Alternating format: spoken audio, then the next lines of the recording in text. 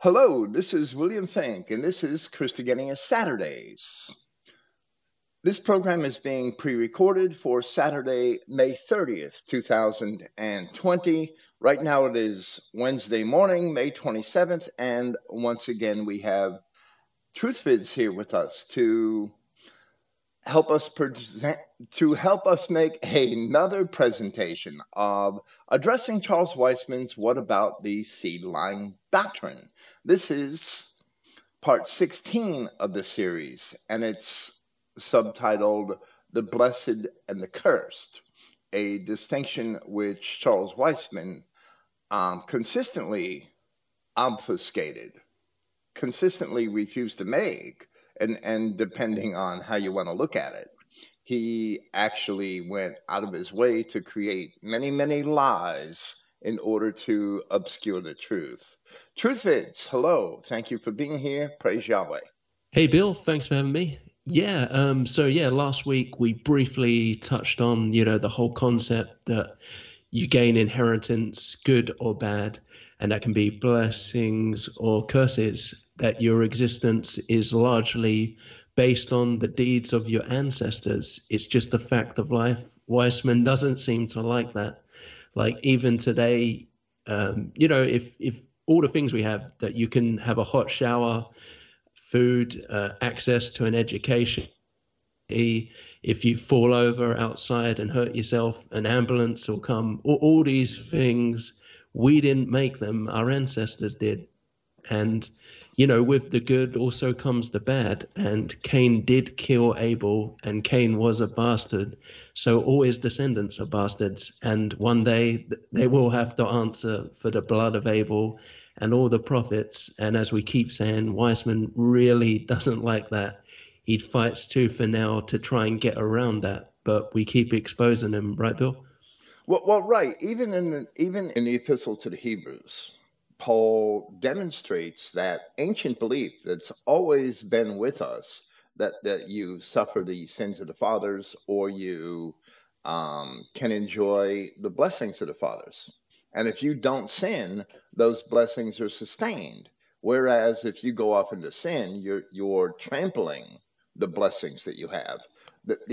And you related that to modern society, and most people don't even see that our race had been the vehicle through which the modern society was created, and it was created for our benefit. When you build a farmhouse and you cleared land for a farm, you're not doing it just for yourself.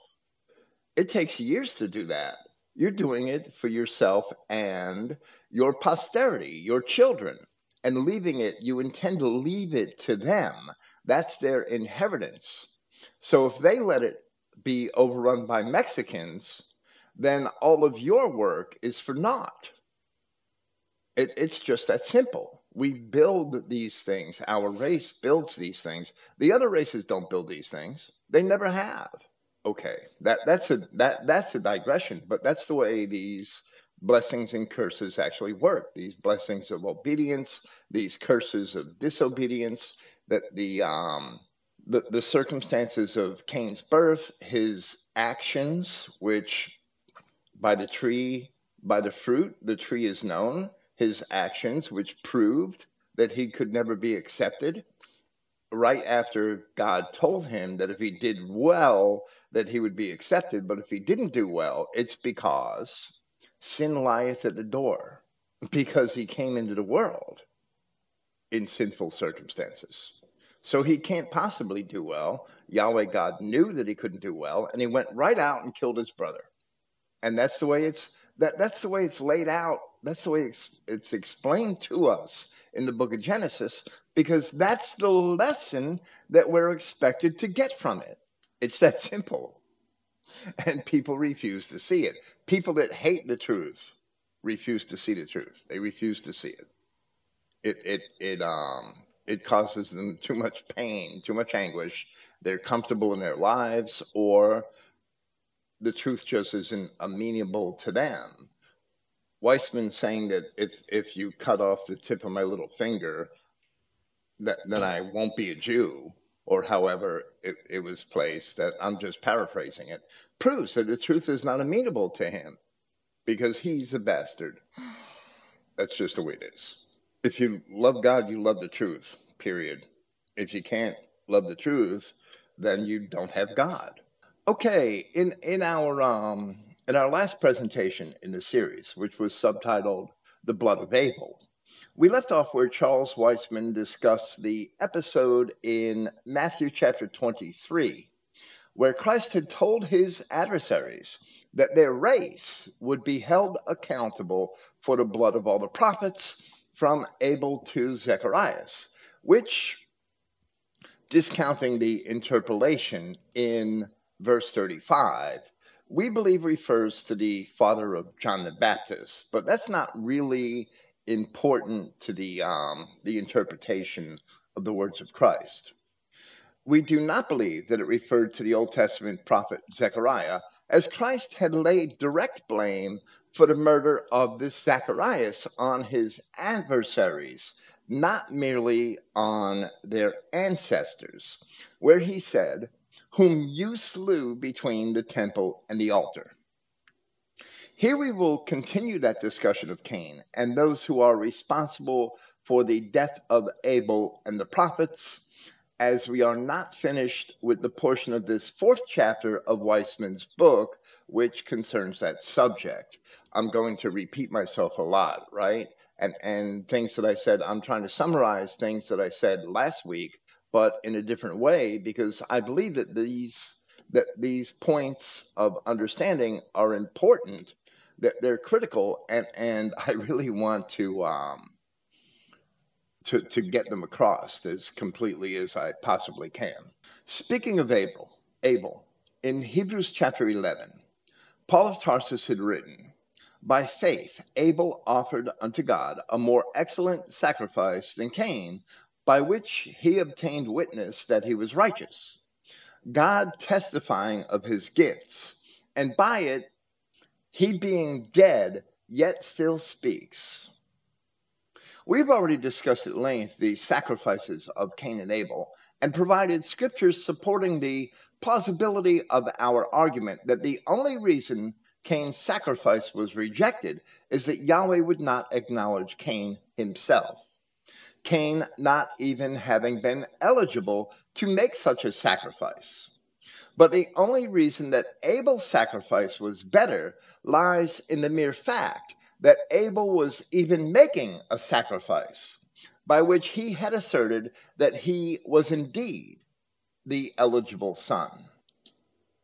Doing this, we explained that in the Epistle of Jude, where the apostle refers to Enoch as seventh from Adam, either Cain or Abel, but not both, must be counted in order for Jude to be correct. And the only appropriate choice is to imagine that Jude was counting Abel, as Seth was a replacement for him and not for Cain. Then in the second epistle of Peter, where the apostle refers to Noah as the eighth preacher of righteousness, and every translation, every mainstream translation screws that up. But it says very plainly in the Greek that Noah was the eighth preacher of righteousness, according to the original Greek. We see what office it was that Abel had laid claim to by his act of sacrificing, for which Cain could not be accepted. Yahweh challenged Cain to do good, and he immediately went and killed his brother, thereby proving that he was never eligible for that office, as sin lieth at the door, indicating that he was indeed a bastard.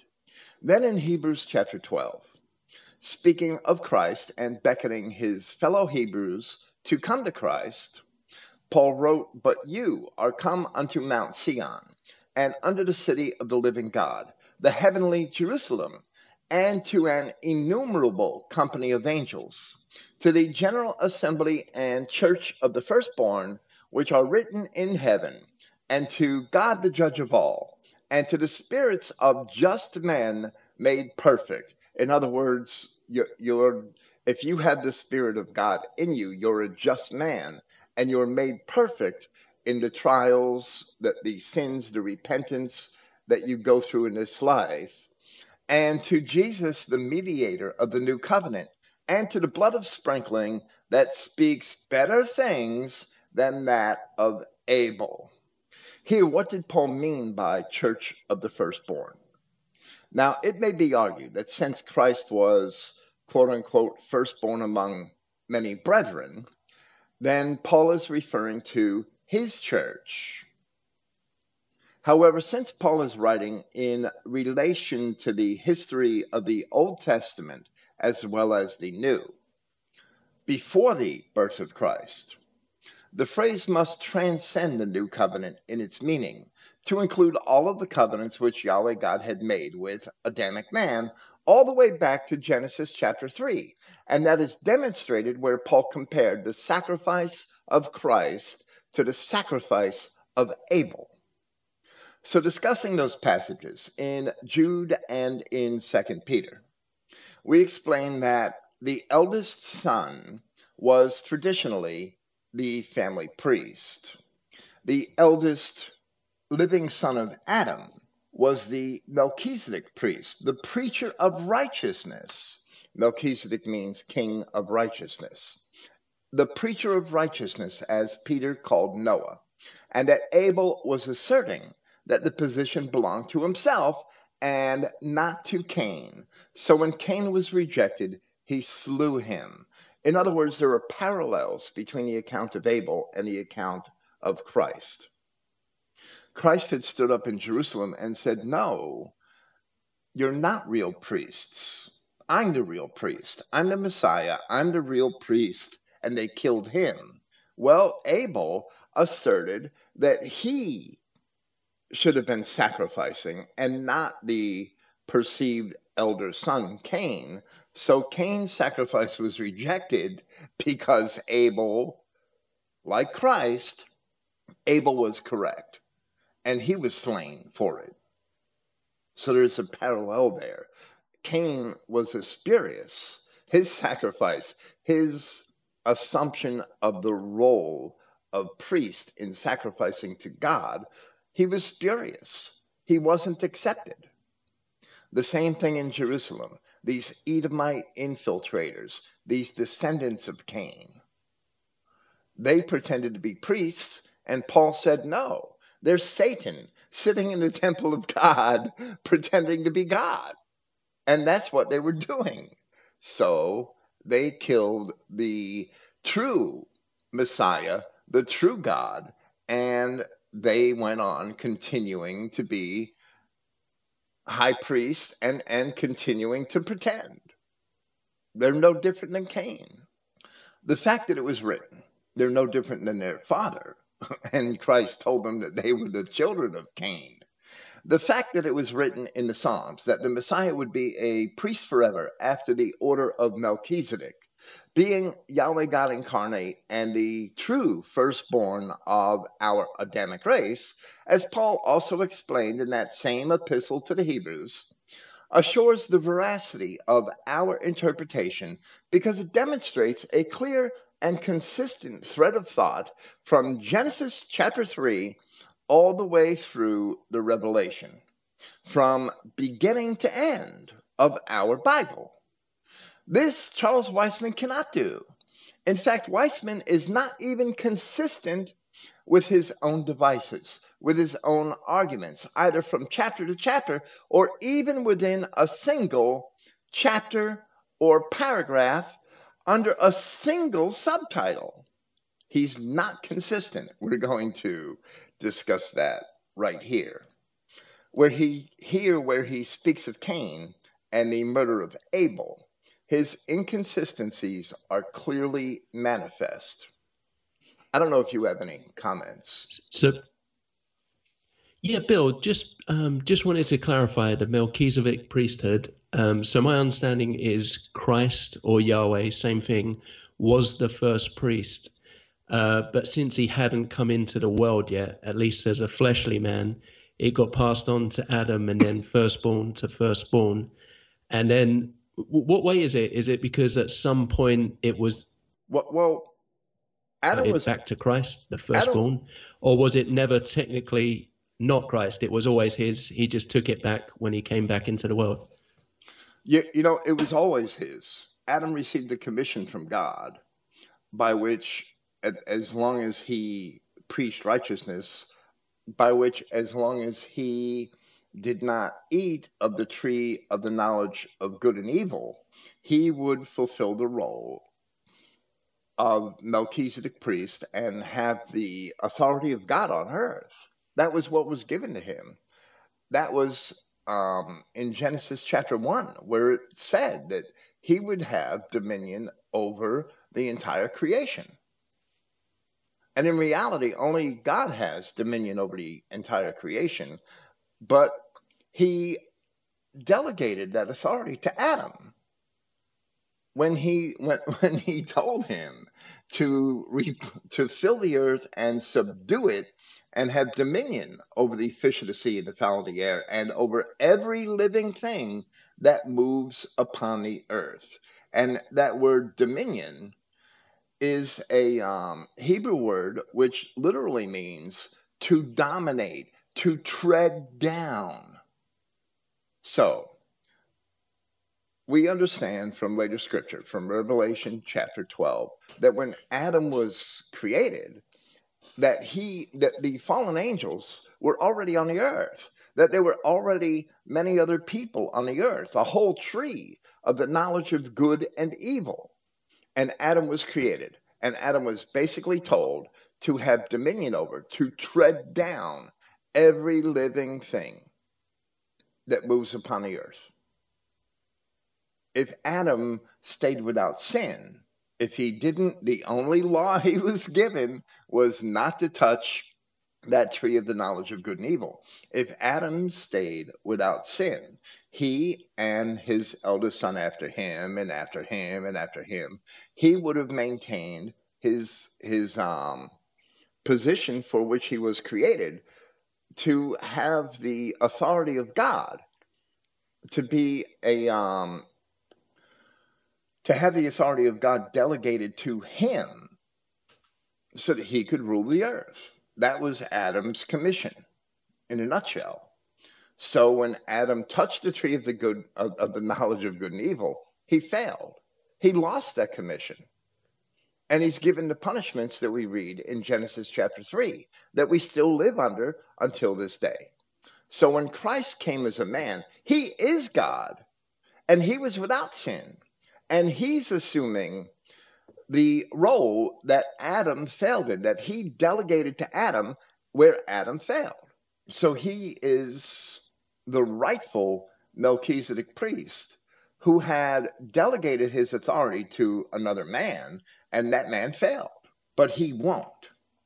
And that shows how it ties in with the whole Adamic race. He's the head priest of every living Adamic person. Well, right. And Adam failed, but in Genesis chapter 3, Adam was promised a path to recovery as the cherubim had guarded the path to the tree of life. They didn't, the denominational churches teach people that the cherubim were set there so that Adam could not approach the tree of life. That's a lie. The cherubim were put there to guard the path, to make sure that there would always be a way for the Adamic man to return to the tree of life, to grasp it and take hold of it and live forever. So that's why the cherubim are next seen in Scripture atop the Ark of the Covenant.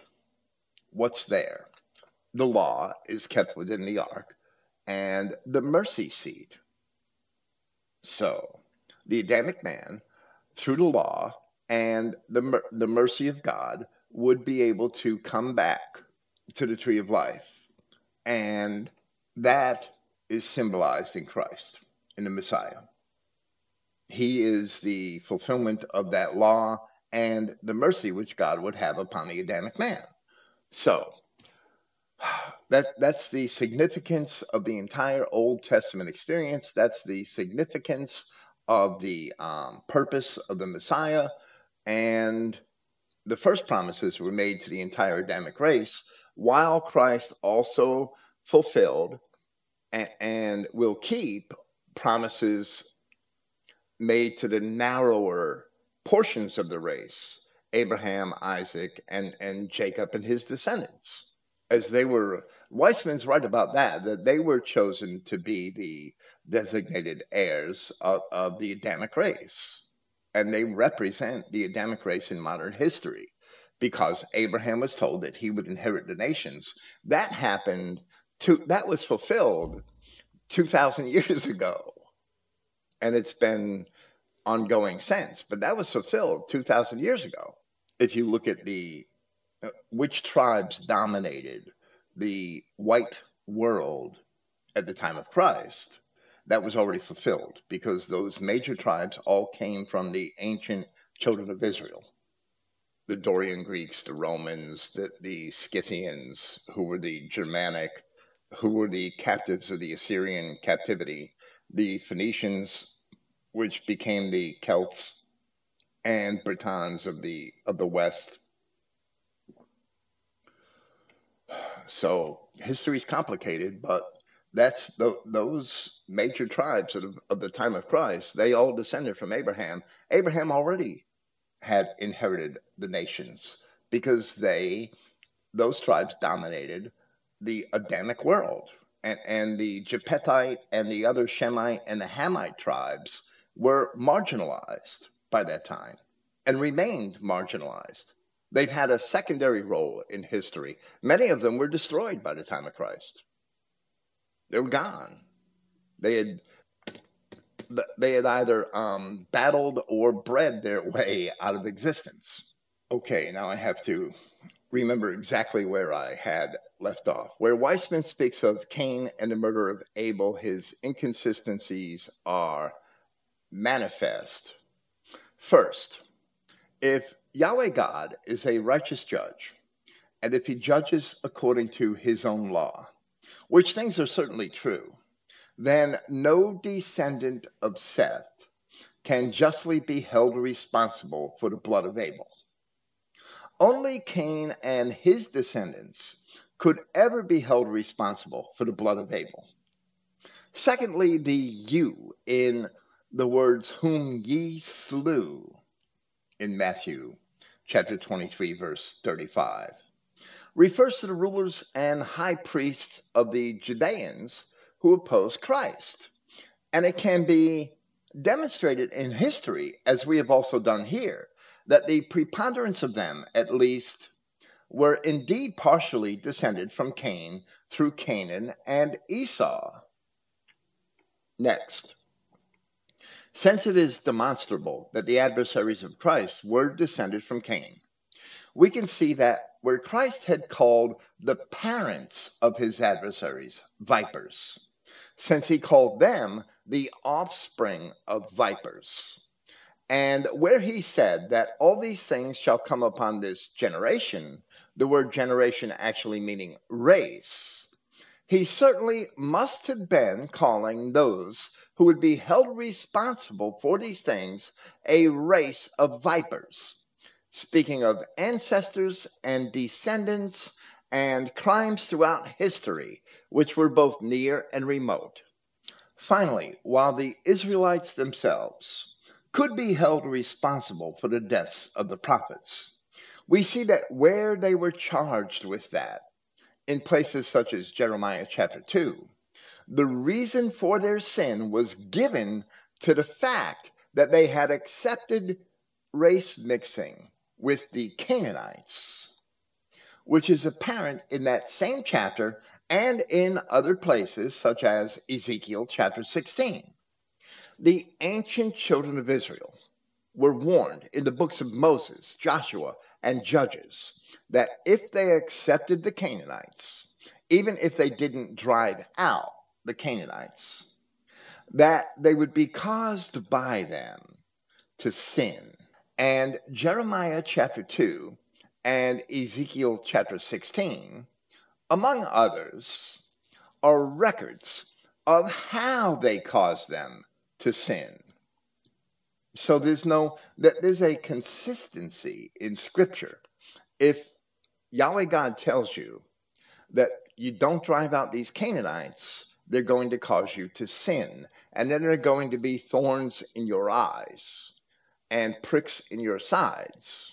In other words, they're going to persecute you and prevent you from seeing, which is what thorns in your eyes do. Well, that's exactly what happened when the Canaanites had been, they failed to drive them out of their cities. And Judges chapter 2 gives a list of those cities where they failed to drive them out. And those Canaanites, the individuals, ultimately coaxed the children of Israel into Baal worship and blinded them with paganism and ended up persecuting them because they ended up ruling over them. That's the pattern. That's a pattern that we could see in history today.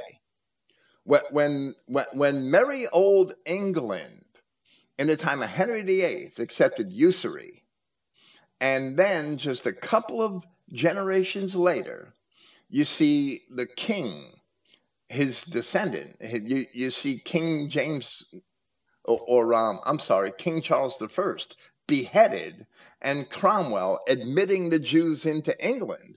Well, the sin of accepting usury led right away to the admittance of the Jews into England, and the king lost his head. What the hell? How could we not see this? And then within that century, we had the founding of the Bank of England, and the Jews have been in control of the English ever since. Now, for 200 years, it was very subtle. But these last 100 years, it's right in our faces, very blatant. How could we not see the pattern? It was the same damn pattern in ancient Palestine with these Israelites and the Canaanites and Edomites back then. I don't know how people can't see this. It's crystal clear. We let these people in, we accept And it's the same everywhere, isn't it? We accept their sin, and all of a sudden, they're in control. That's why, as we explained last week, we had the good figs, who were Judah, and then we had these evil figs, and then we had certain people of Judah, certain of the rulers who were going to be turned over to the evil figs. But the evil figs weren't Judah. No, Jeremiah never said that. They were so evil they couldn't be eaten. Yes, it's the same thing. It's the same pattern repeated in history over and over and over. And if you really carefully read these prophecies, you'll see that what happened in the West, in the nations of Christendom, these last 100 years, well, actually 250 years, is a repeat of what had happened in ancient Palestine and the kingdoms of Israel and Judah. Jeroboam I made golden calves and caused all of the children of Israel to practice paganism. Well, here we have Jews in charge of television media. And guess what? All of the children of Israel are practicing paganism. It's the same thing. It's just a golden screen instead of a golden calf. I could carry on with digressions forever. I'm sorry. Where we do see the prophets or priests of Yahweh being slain in the historical records of Scripture, aliens such as Doug the Edomite, who was also an accuser of David, and David was a prophet, and Doug was always accusing David and trying to persecute him, or Jezebel, the daughter of Ethbaal, king of the Sidonians, were the chief instigators or the actual executioners, one or the other. In Jezebel's case, she was a chief instigator, and she may have been Adamic, but she was a pagan, and she was the daughter of Ethbaal, king of the Sidonians.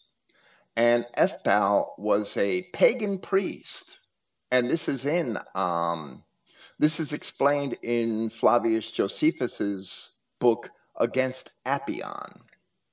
And Josephus had access to a work which has been lost in history since Josephus wrote it. He had access to an ancient translation of the archives, the chronicles of ancient Tyre, which I would love to have, but it's missing. So Josephus had given this history of the relationships between the Sidonians, the Tyrians, and ancient Israel to a in small degree, because it wasn't his purpose to make a full account. He already had the Chronicles of Tyre. I don't think he could have foreseen them ending up missing, right?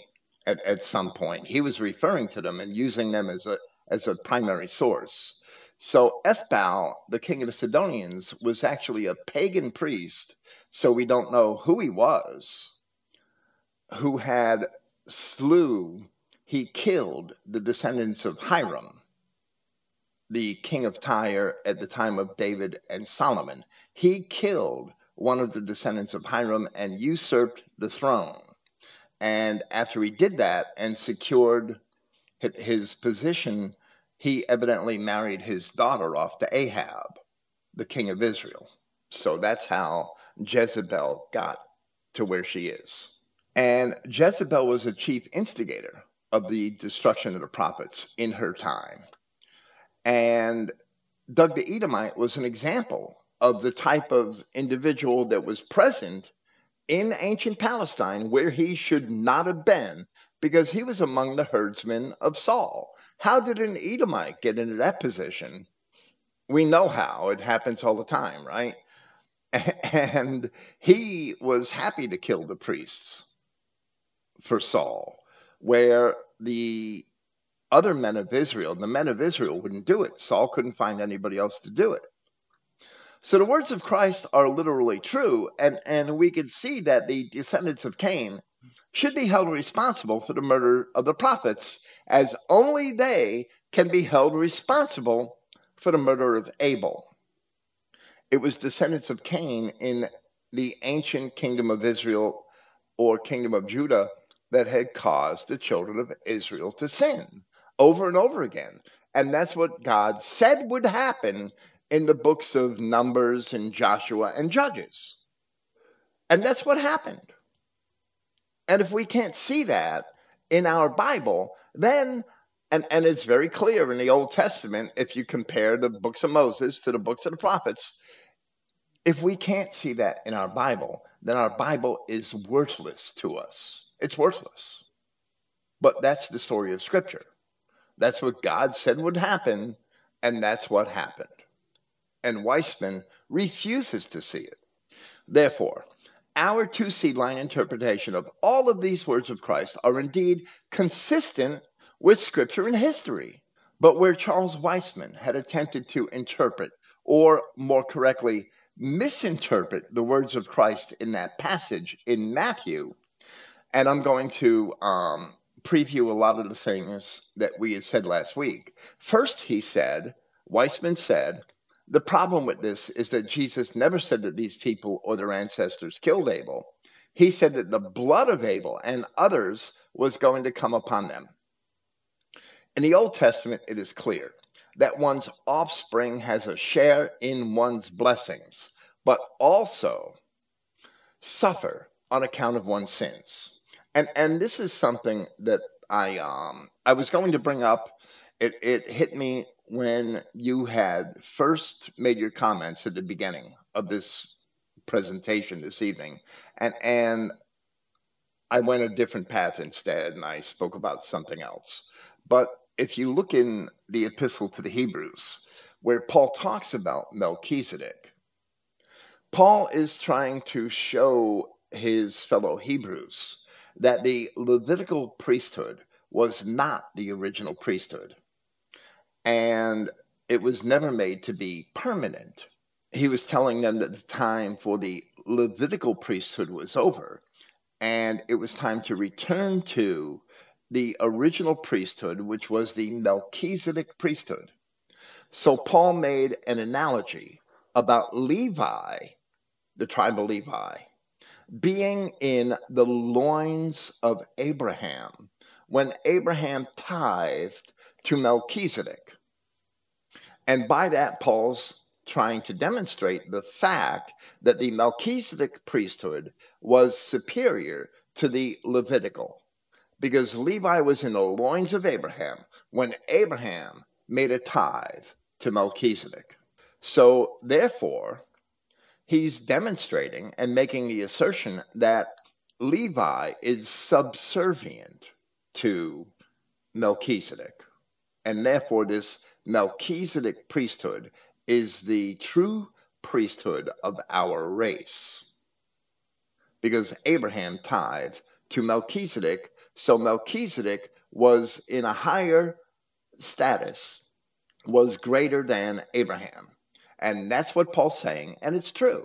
So in the Psalms, in David, there's a prophecy in the Psalms of David that Christ would be a priest forever, not after the order of Levi, but after the order of Melchizedek.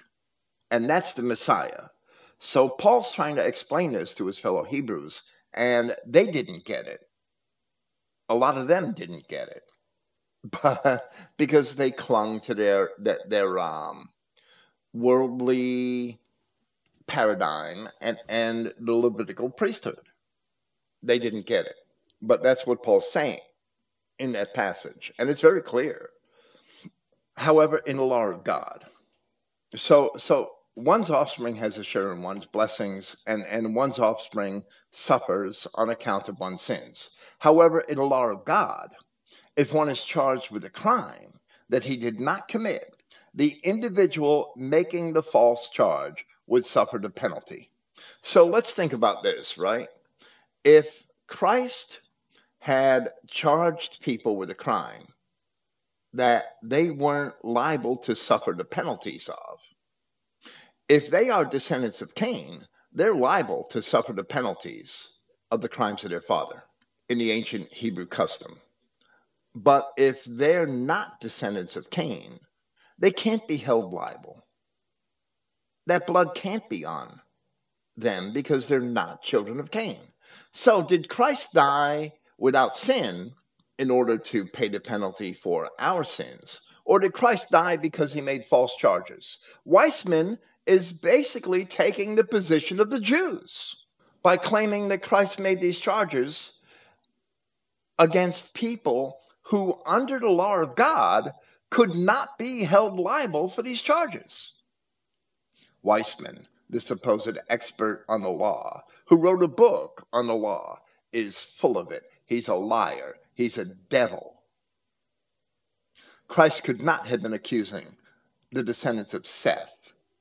All of the children of Israel, the entire Adamic race, are descendants of Seth.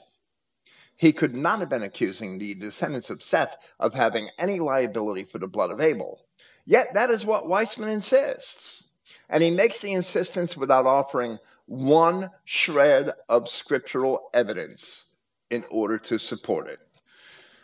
Next, he said, this is one of several instances in which Jesus foretold of a coming judgment upon the Israel nation. But Christ did not say anything about the Israel nation here. He was speaking to his adversaries, and in reference to their parents and their race. Weisman is inferring that he was speaking of the race of Israel, but that is not necessarily true, and we would assert that Weisman's inference is wrong. So he continued and said, in fact, it was a judgment upon Adamic man, of which Israel was the recognized heir and responsible party. Now, this is the nature of the adversary, right? If you read Revelation, in Revelation chapter 12, when Satan and his angels are ejected from heaven, are thrown out of heaven, it says, the accuser of our brethren is cast down. And here, Charles Weisman, blaming the entire race of Adamic man for the murder of Abel, when Cain really did it, Charles Weisman is an accuser of our brethren. That's what he's doing. He is a, a devil. A false accuser. Yes. He goes completely out of his way and does everything he can to not blame Cain and to blame everything on us over and over again. Why is he protecting Cain so much? You have to ask yourself that. Well, right. He's saying, and he says this a couple of sentences later. He's saying that because Cain was an Adamite, that the entire Adamic race is responsible for the murder of Abel. But that's simply not true. Where was any blame ever placed in Scripture in that manner?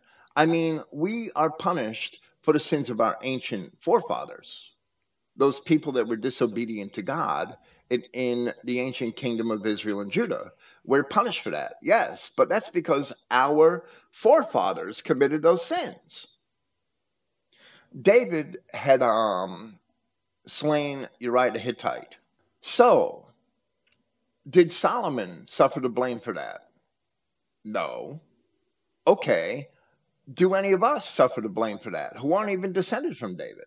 Well, we might be in one way or another, but none of the ancestors of David ever were the blame was never placed on any of them for David's having killed Uriah the Hittite. It's not stated anywhere in Scripture.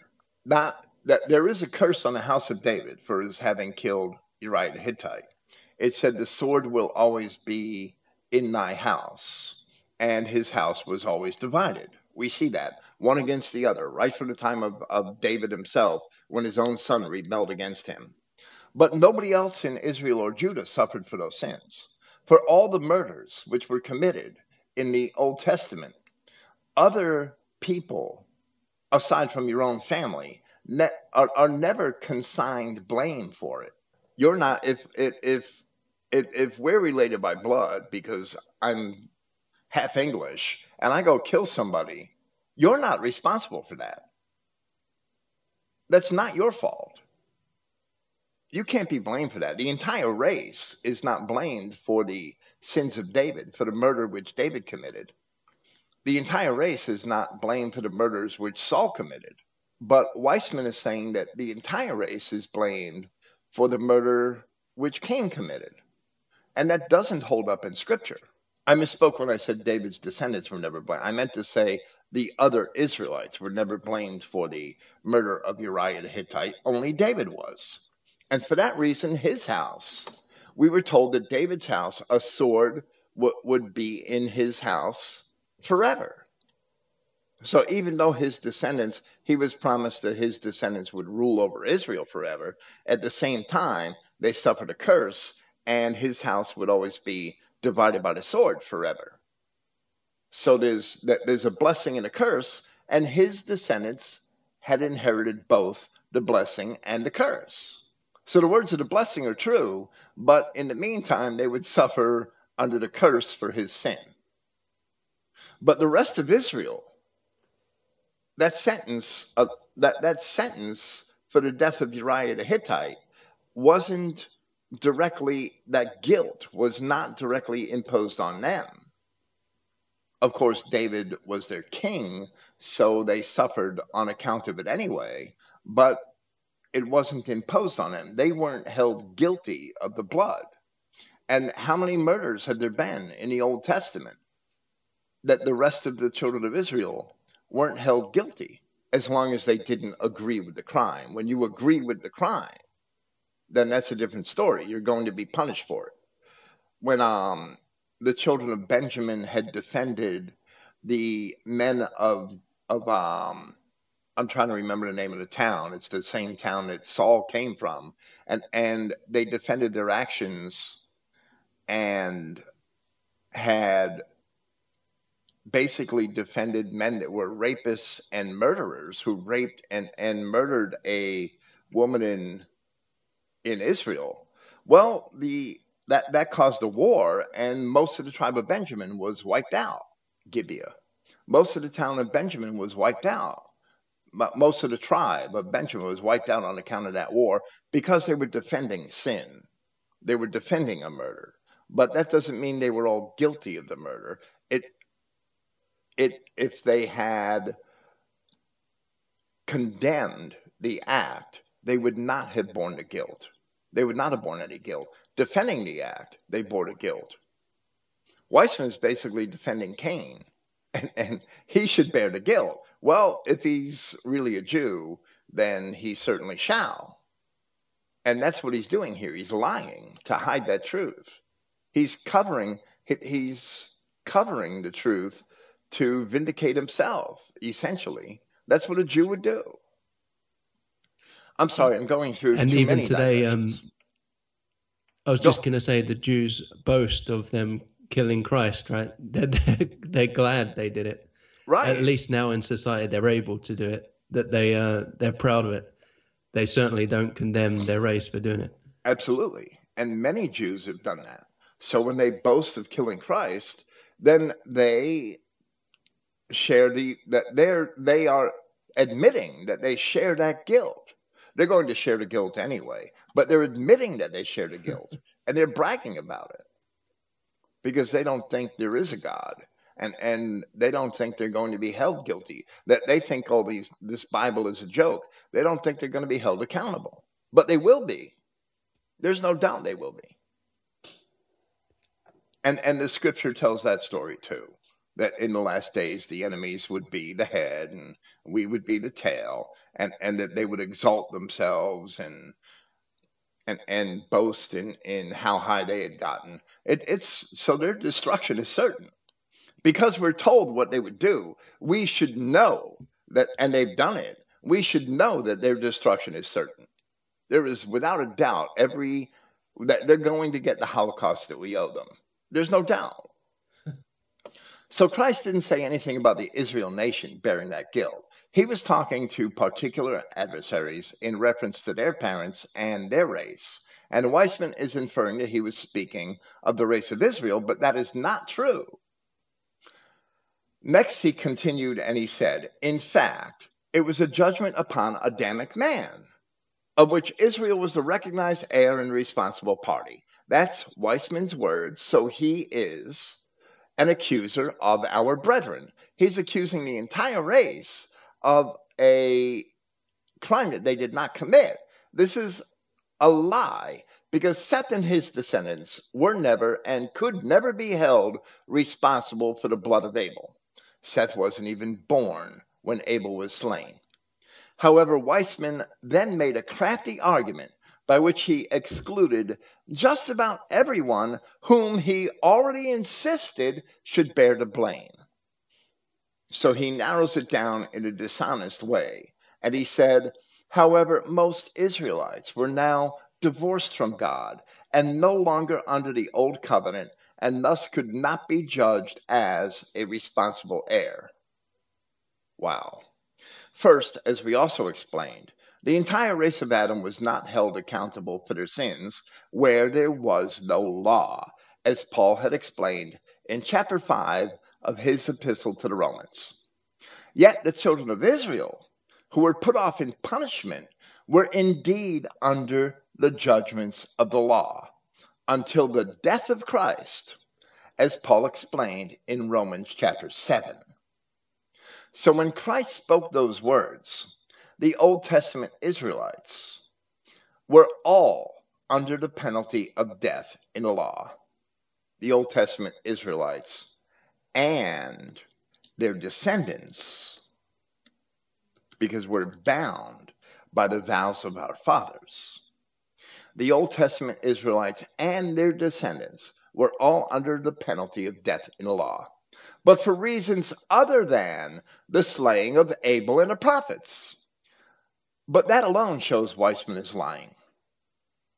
As Paul said in Galatians, Christ had come to redeem them that were under the law, which included the Galatians, who were descendants of the Old Covenant Israelites, but who were not Judeans. So Weisman was lying where he said that they could not be judged as a responsible heir. They were indeed being punished for their sins. But the Israelites in Judea, Weisman said, after that, he next said, but the Israelites in Judea were still under the old order, They were the last Israelites still answerable under the terms of the Old Covenant. If the Israelites of the captivities, all the other Old Testament Israelites who did not return to Jerusalem in 520 BC, if they were not under the terms of the Old Covenant, how were they being punished when Yahweh God said that they were being punished? So Weisman's lying. And even this we have shown to be a lie, since Yahweh himself had pronounced the Old Covenant to be broken in Zechariah chapter 11, over 500 years before the birth of Christ. And furthermore, we explained that the Judeans of the period of the Second Temple never had any propitiation for their sins, as there was no Ark of the Covenant or mercy seat that the offerings of propitiation required in accordance with the law. If you can't properly make the propitiation according to the law, then how do you have propitiation? You can't. They were displaying a pretense of piety. They were going through the motions, but they could not complete an act of propitiation. So under the terms of the Old Covenant, they could no longer, under the terms of the Old Covenant, they could no longer be judged and gain mercy. They needed a new covenant. They had to wait. They too had to await the coming of the new covenant, the promised new covenant. It was promised in Jeremiah. It was promised in Ezekiel. And it was promised in more subtle ways in other places. So now, after saying those things, what he did was he put the blame for the death of Abel on the entire Adamic race. And then he used lies to narrow that down to only the people of Judea. Now he directly contradicts himself once again. He said the race of Adam was responsible for the death of Abel, which is a lie. Then he cunningly reduced that to Israel alone, and then further to the Judeans alone, devising other lies. But now he reverts to his first position, and he says, with the end of the old order and covenant and the establishment of the new covenant, judgment needed to be rendered upon the Adamic race for that which it had done under the old order. And that's incredible, because most of the Adamic race was never under the old order. They weren't under the law. That they were pagans who had wandered from God as soon as the flood of Noah had come to an end. And they grew, the descendants of Noah grew into these, had these sons and grew into these nations. Christ came, as we had shown that Paul had explained in Romans chapter 5, so that the children of Israel, as well as the entire Adamic race, would not be judged and condemned for their sins, as Weisman puts it, under the old order, right? They would not be judged and condemned. That's why Christ came. But now Weisman is saying that Christ came, that the new covenant was established, so that the Adamic race would be judged for what it had done under the old order. So Weisman is nullifying the mercy and forgiveness which is found in Christ. He's erasing that in this statement. If all of the sins of the children of Israel were forgiven on the cross of Christ, as the apostles explained, and as it was promised in the prophets, and if sin was not imputed to Adam and his descendants where there was no law, as Paul also explained, then how does Weisman claim that judgment needed to be rendered upon the Adamic race for that which it had done under the old order? How does he claim that? His claim is the exact opposite of the Christian profession.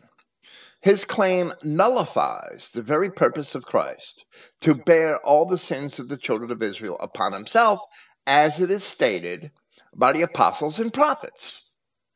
So Weisman, is he a It's Jew or a almost like Christian? Christ's coming was a bad thing. Yeah, Like his right. reasoning is he came to condemn us rather than save us. Right. It's just crazy. That is crazy. Weisman, and at this point, like you said, Christ's coming was a bad thing. Well, the Jews that wrote the Talmud also knew that Christ's coming was a bad thing. So they made up a bunch of lies. At this point, we must ask, is Weisman, does he think like a Jew or like a Christian? We can only pick one. He obviously thinks like a Jew. There's no doubt. You're right. Christ, for Charles Weisman, Christ's coming was a bad thing because he's a damn Jew. Charles Weisman refuses to admit that Yahweh God has enemies, that those enemies are the same enemies from which the Adamic race and the children of Israel were promised salvation. For example, as we see in Luke chapter 1, where it says that Yahweh raised up a horn of salvation so that we, in the house of David, so that we would be saved from our enemies and the hand of all that hate us. That's the purpose of Christ. And then he transfers the statements of guilt and promises of punishment to those who are supposed to be saved.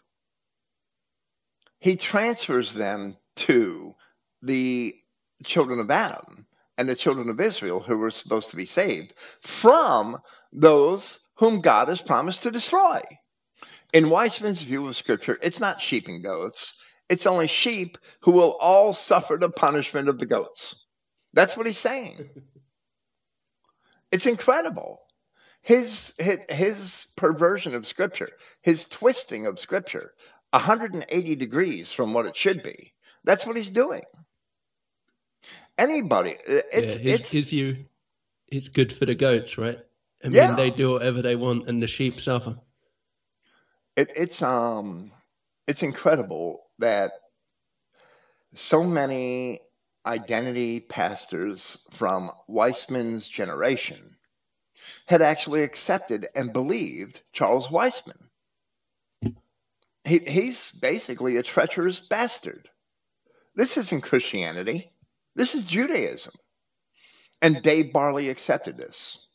And Stephen Jones accepted this. And James Brueggemann. And Mark Downey. And a whole line of Christian identity pastors from the 1980s and 1990s to this very day still accept this.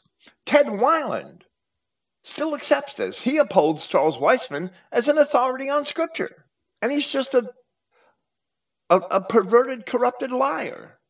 Then, where Weisman had contradicted himself and said that the judgment needed to be rendered upon the Adamic race, he now contradicts himself again, where he said, in the next sentence, this is incredible, these Judean Israelites were to bear the judgment for all of the unlawful acts of murder committed, whether or not their direct ancestors had done them.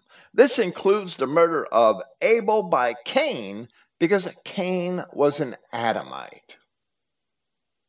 Wow. So which is it, Adam or Judeans?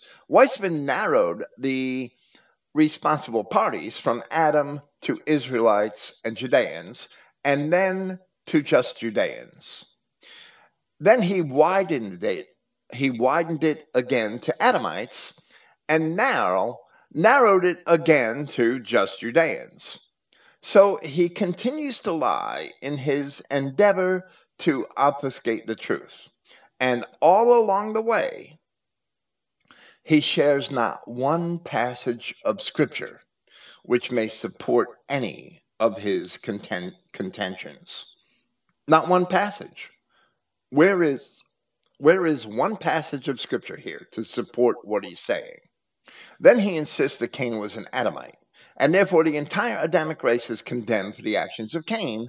This is what the Jews call chutzpah. And Weisman is absolutely insolent in his attempt to claim that any member of the race of Adam, of which all the survivors come exclusively from Seth, is guilty of the blood of Abel. None of them are. None of them can be held accountable because they weren't in the loins of Cain. That's sort of like saying if you are an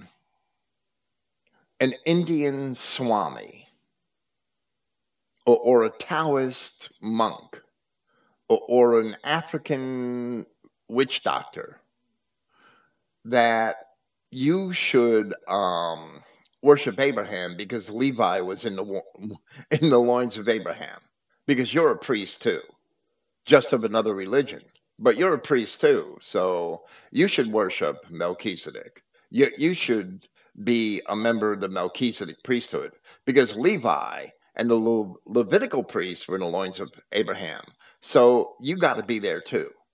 On the other side of the coin, that's what Weisman is saying.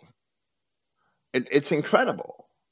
Even if Cain were an Adamite, the descendants of Seth, who did not issue forth from Cain, could never be held responsible for the crimes of Cain.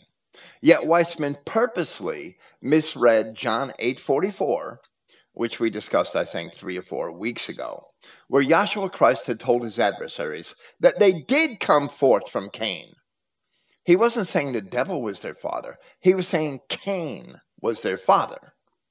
And once that is understood, then the implications in this passage in Matthew chapter 23 are clear. So Weisman purposely refused to understand it because he could not face those implications.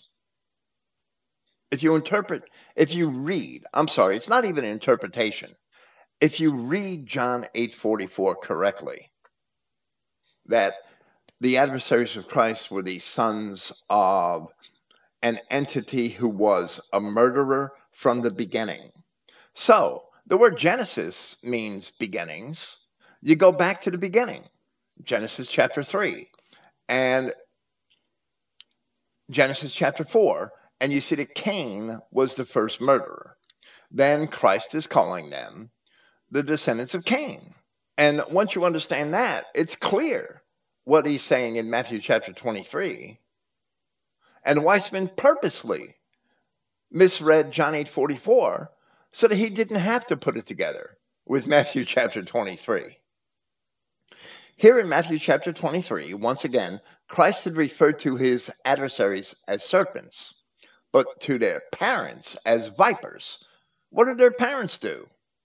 Were they there when he was speaking? He's speaking to men who are well advanced in age. These men are high priests and Pharisees. They're not children. Their parents are probably all dead, or at least many of their parents, I'm sure, were dead. Caiaphas became high priest in the year 19, 14 years before Christ is speaking. Annas was high priest in the year 9 for 10 years, or maybe it was the year 8 AD. So his parents are almost certainly long dead and buried by the time Christ is speaking. And these are the men he's speaking to. Annas and Caiaphas and the rest of their group of the Pharisees and Sadducees who were their closest associates and advisors. This is who he's speaking to in the temple in Matthew chapter 23. Calling their parents vipers, calling them serpents, he must be referring to a race of vipers and serpents. In John 8:44, Christ told his adversaries that Cain was their father, as only Cain was a murderer from the beginning. But he also referred to Cain as a devil. The opponents of Christ understood that he was speaking in relation to the circumstances of their birth, and they denied it. However, the prophets and the histories also show it to be true. But how was Cain a devil? Cain was not a follower of the devil. Weisman insists that Cain would be a devil if he was a follower of the devil. But Cain was dejected. His countenance had fallen because he tried to make sacrifices to Yahweh, and his sacrifices were rejected. That shows that Cain was trying to be a follower of Yahweh rather than follow the devil.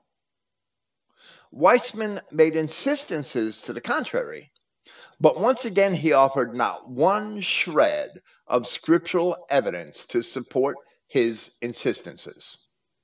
How is Cain a devil? We can't answer that unless he was the seed of the serpent, because Cain was trying to make sacrifices to God, not to the devil. It doesn't say in Genesis chapter 4 that Cain brought a sacrifice to the devil. It says he brought a sacrifice to God of the first fruits of his labor. To us it is evident that Genesis 4:1 is corrupt, as we have demonstrated with proofs of the problems described by both Hebrew and Greek interpreters. And Cain was indeed of the seed of the serpent, which would be at enmity with the seed of the woman as the descendants of Adam throughout history.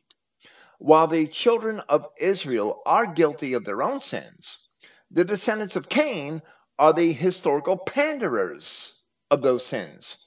And that is the message in Moses and the prophets, who attributed the sins of Israel to the fact of their having accepted and mingled with the Canaanites. This is to Seedline. This is the parable of the wheat and the tares. This is the parable of the sheep and the goats. This is John chapter 8. And this is Matthew chapter 23.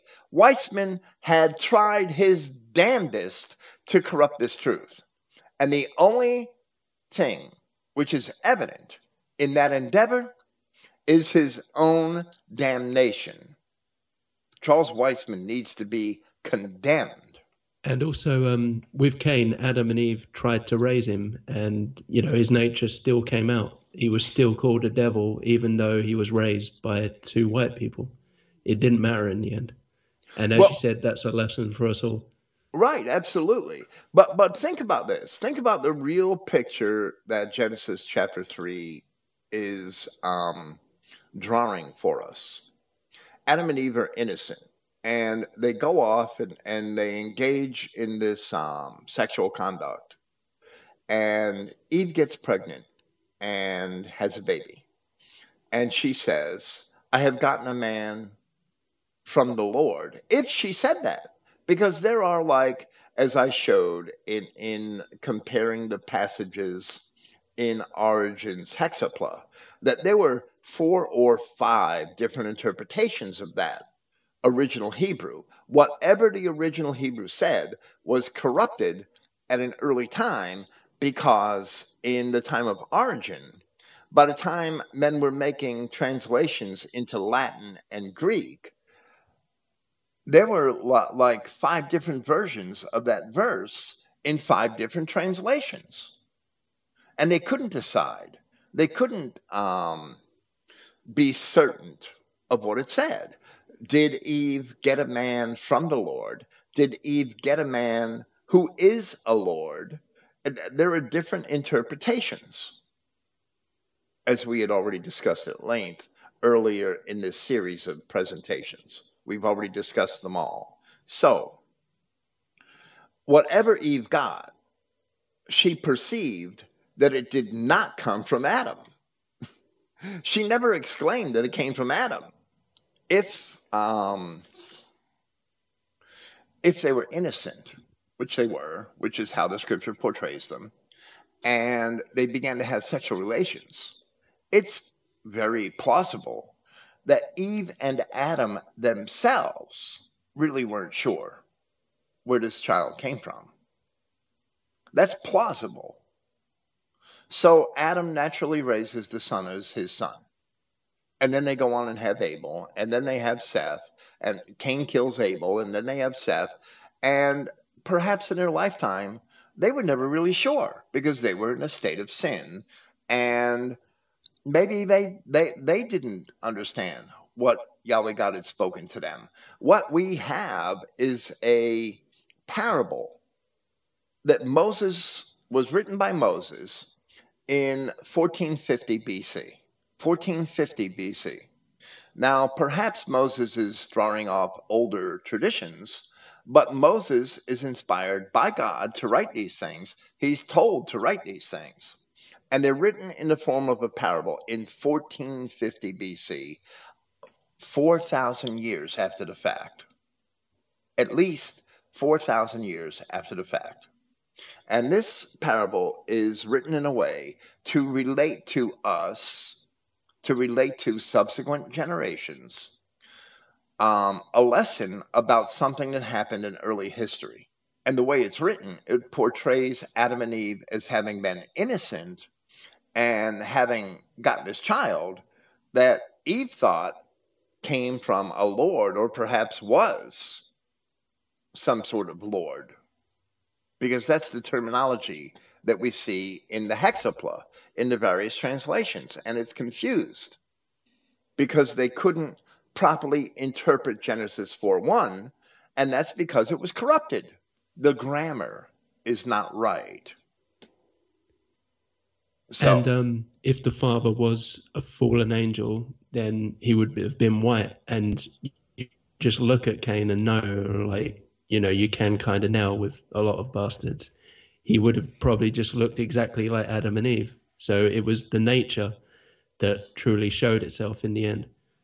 well, right. I mean, we're not told that he had any real different appearance. I mean, there's all kinds of conjecture over the mark of Cain, but the mark of Cain was given him later in life, well after he had grown to manhood. By Hebrew tradition, you could even make a sacrifice until you were 30 years old, right?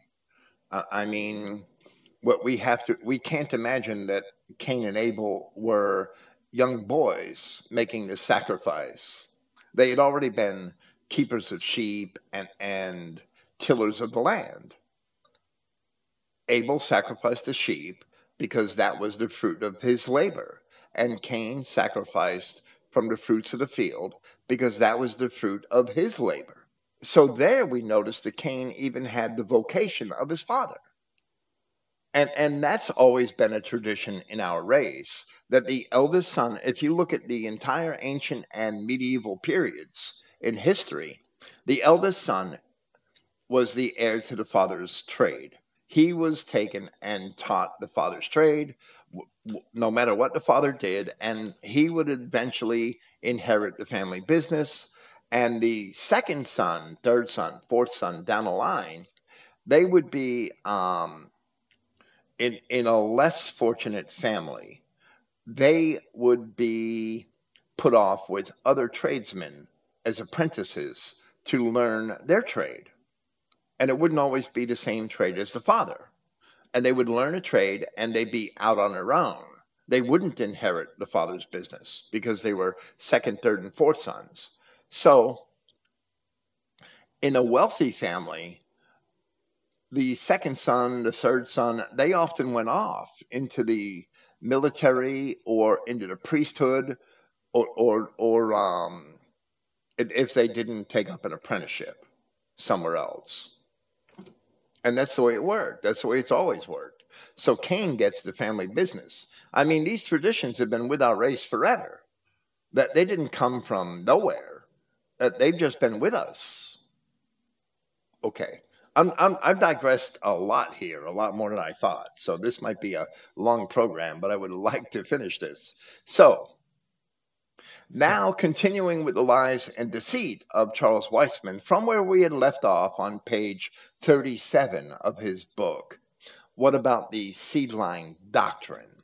He claims God is merciful. However, and offered these Judeans a way to become a part of the new covenant without harsh judgment brought upon them. So now here Weisman is totally full of shit. I mean, Christ is telling us that this judgment is going to come upon a particular race. And Weisman's even weaseling out of that. He says they were given a choice, repent or perish. And he's referring to Luke chapter 13, verses 1 through 9. And he says, these verses foretell of judgment on the fig tree, which represented Israel. For those who did not repent, judgment came by way of death at the destruction of Jerusalem in 70 AD. or by way of a curse on the survivors. The fig tree Jesus cursed, and he refers to Matthew chapter 21, verse 19, which was actually a separate incident, was symbolic of the fate of most of these people. Christ knew the hearts of these people and knew most would not repent and accept him, as he said to them, "How can you escape the damnation of hell?" And actually, Christ did know. Christ did know their hearts because they were Edomites and not Israelites. But here, Weisman is lying because he is taking promises of mercy out of context and applying them to parties which were not promised mercy. In Matthew chapter 23, where Christ spoke about accountability for the blood of Abel, he was speaking to his adversaries. He said nothing of mercy. He said that the blood for these ancient crimes would come upon them. And he said nothing of mercy. He made no promise of forgiveness. But in Luke chapter 13, where Christ said, "Repent or perish,"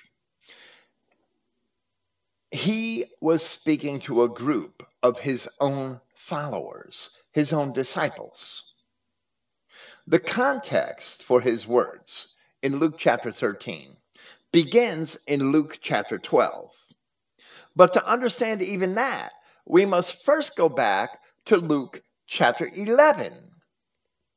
In Luke chapter 11, Christ is arguing with his adversaries, and we read, "Woe unto you, for you build the sepulchres of the prophets, and your fathers killed them.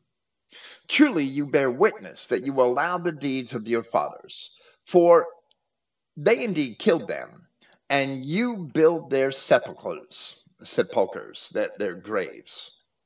Therefore, their tombs. Therefore also said the wisdom of God, I will send them prophets and apostles, and some of them they shall slay and persecute, that the blood of all the prophets which was shed from the foundation of the world may be required of this generation," or race. That's the meaning of the word, race. "From the blood of Abel unto the blood of Zacharias, who perished between the altar and the temple. Verily I say unto you, it shall be required of this generation," or race, once again, the same word. "Woe unto you lawyers, for you have taken away the key of knowledge," which is what Weisman is doing. "Ye entered not in yourselves, and them that were entering in you hindered." And as he said these things unto them, the scribes and the Pharisees began to urge him vehemently and to provoke him to speak of many things, lying wait for him and seeking to catch something out of his mouth that they might accuse him. So all that happened in Luke chapter 11 when Christ spoke to his adversaries. And these words, it's an earlier time than Matthew chapter 23. These are not the same incident where Christ says very similar things in Matthew chapter 23. It's at least a year and a half later, and he's in the temple in Jerusalem, where in Luke, he's not in the temple. These words were very similar to what Christ had said to his adversaries at a somewhat later time, as it is recorded in Matthew chapter 23. Then we see that Christ is speaking to a different group of people, to his followers, and not to his adversaries. In Luke chapter 12, where we read, "In the meantime, when there were gathered together an innumerable multitude of people, insomuch that they trode one upon another, he began to say unto his disciples first of all." So they, his disciples, are the audience for these words. "Beware ye of the leaven of the Pharisees, which is hypocrisy." Immediately before that, At the very end of Luke chapter 11, we read that those opposed to him were laying wait for him and seeking to catch something out of his mouth that they might accuse him. From the beginning of Luke chapter 12, the context is not broken. And the record of the discourse continues well into chapter 13, where we see the warning to repent and the promise of mercy, as well as the parable of the fig tree.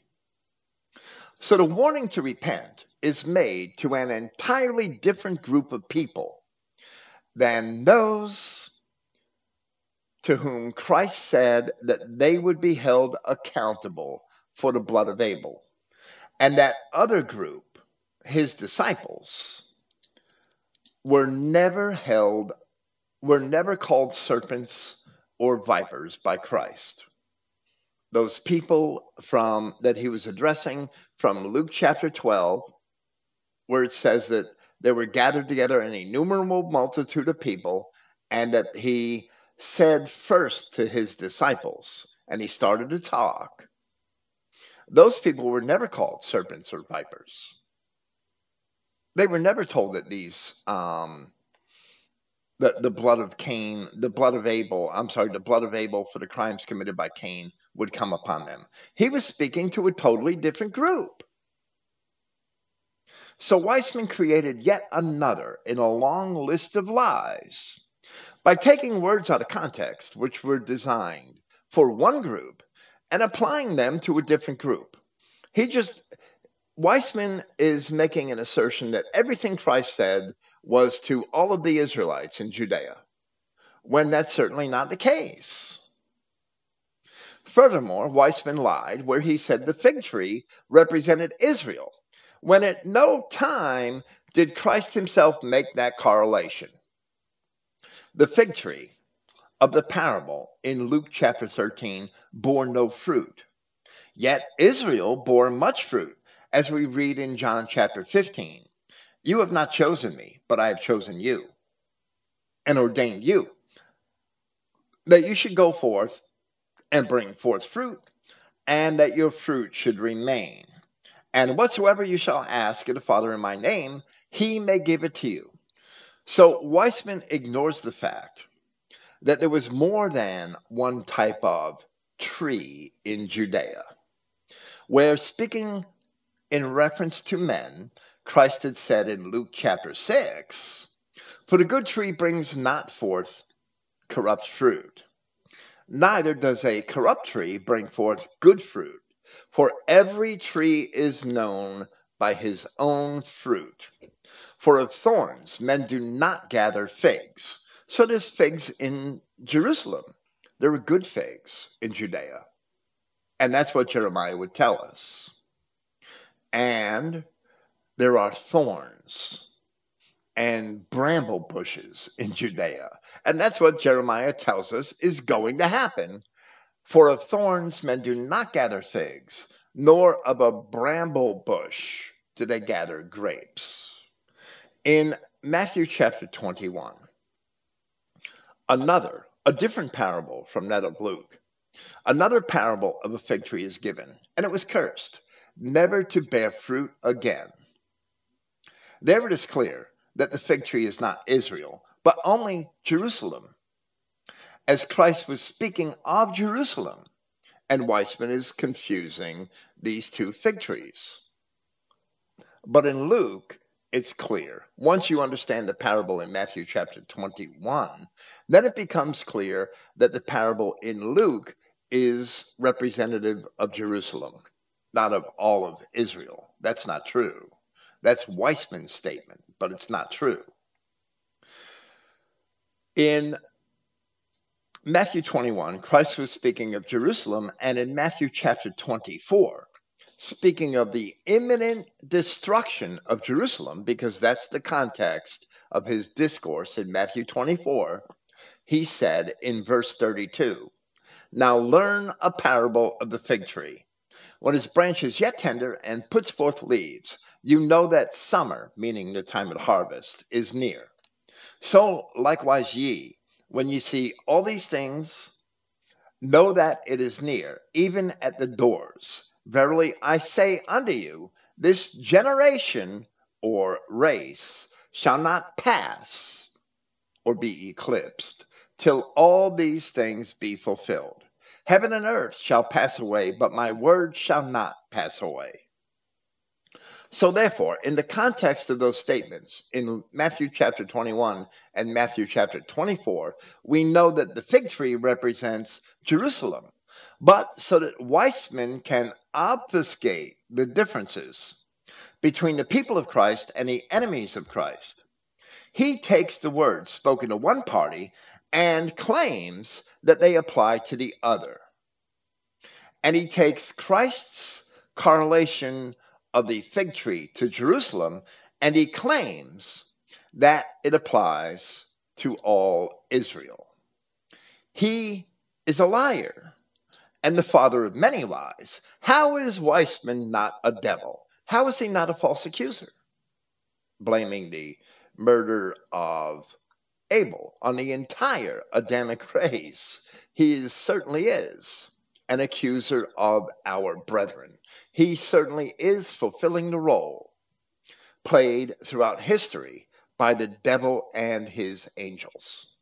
And then, as you pointed out, he acts as if the coming of Christ was a bad thing for the Adamic race instead of a good thing. And it's interesting. Bramble, that's like ivy, isn't it? It grows up around trees and strangles it. It Yes. lives off the trees, growing tall and strong, and it lives off of that to get high, feeds off the tree and kills the tree eventually. It's exactly like who in our societies. Exactly. Yeah, right. It starts out a little plant at the base of the tree, and all of a sudden, in a year or two, the entire tree is consumed, covered and consumed. Just what's happening to America, Britain, Australia today. It's incredible that the pictures that Christ drew in all of his words and all of his parables, but also in the parables of the Old Testament, like the parable of the trees in the forest, the trees of the forest in the book of Judges, where in Judges chapter 9, the trees are all noble fruit trees that have their own tasks assigned to them in life, and they want to fulfill those tasks, so they don't want to depart to rule over the other trees. They'd rather do what they were created for. But then the bramble volunteers to be king, and he ends up destroying them all. That's what happens. Because the bramble doesn't have an occupation of his own if it's not related to ruling over the other trees. The bramble doesn't produce anything worthwhile. In Matthew we already discussed that. Now Weisman returns his attention to Matthew chapter 23, and he returns his attention to Matthew chapter 23 and responsibility for the blood of Abel. And he says, Jesus did not say these Judeans were responsible for the death of Abel, but rather they will be made responsible. Now, where is that in the law? How could you be made responsible for something that you or your fathers did not do? One example, please, in Scripture. Just one. If there was an example, Weisman would have given it, but he didn't. It's just something he's making up. Weisman continues, and he says, however, he did say, as a national racial entity, they were responsible for the blood of Zacharias, whom you slew between the temple and the altar. And he misspelled altar. Zacharias was stoned in the temple by the people of Judah, who were Israelites. And he's pointing to a Zechariah who was stoned in 2 Chronicles chapter 24. Thus, these people Jesus spoke to had to be their descendants.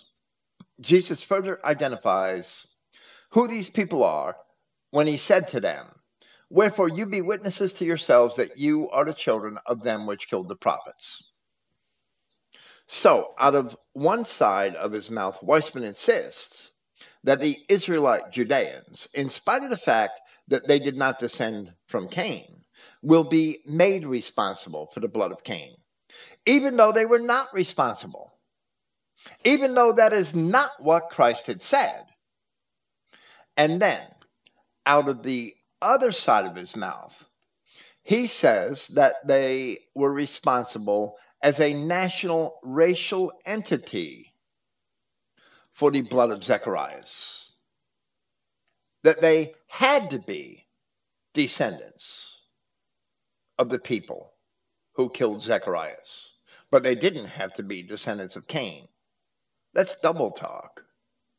Why would it be important for them to have been the descendants of those who killed Zacharias, but not important to have been the descendants of Cain? Weisman never explains. He only insists and offers no scripture supporting his insistence. All of his arguments are mere cunning and emotional sophistry. None of them are supported by scripture. It is unlikely, first, that the Zacharias of Matthew chapter 23:35 is the Zechariah of 2 Chronicles chapter 24, as he was the son of Jehoiada the priest. And if we accept what is probably an interpolation in Matthew, what I certainly believe is an interpolation,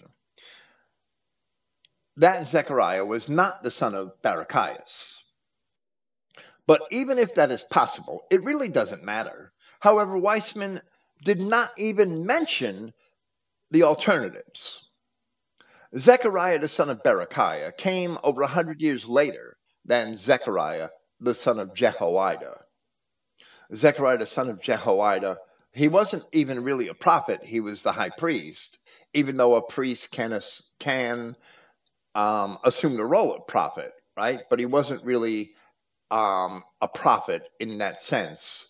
The priests and the prophets of the Old Testament were often distinguished, and of course, often the two roles overlapped.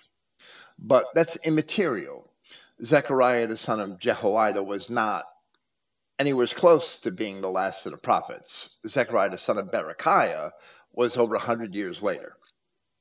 But more significantly, however, there was another reason why Christ was not putting responsibility for the murder of the prophets upon the true people of Judah.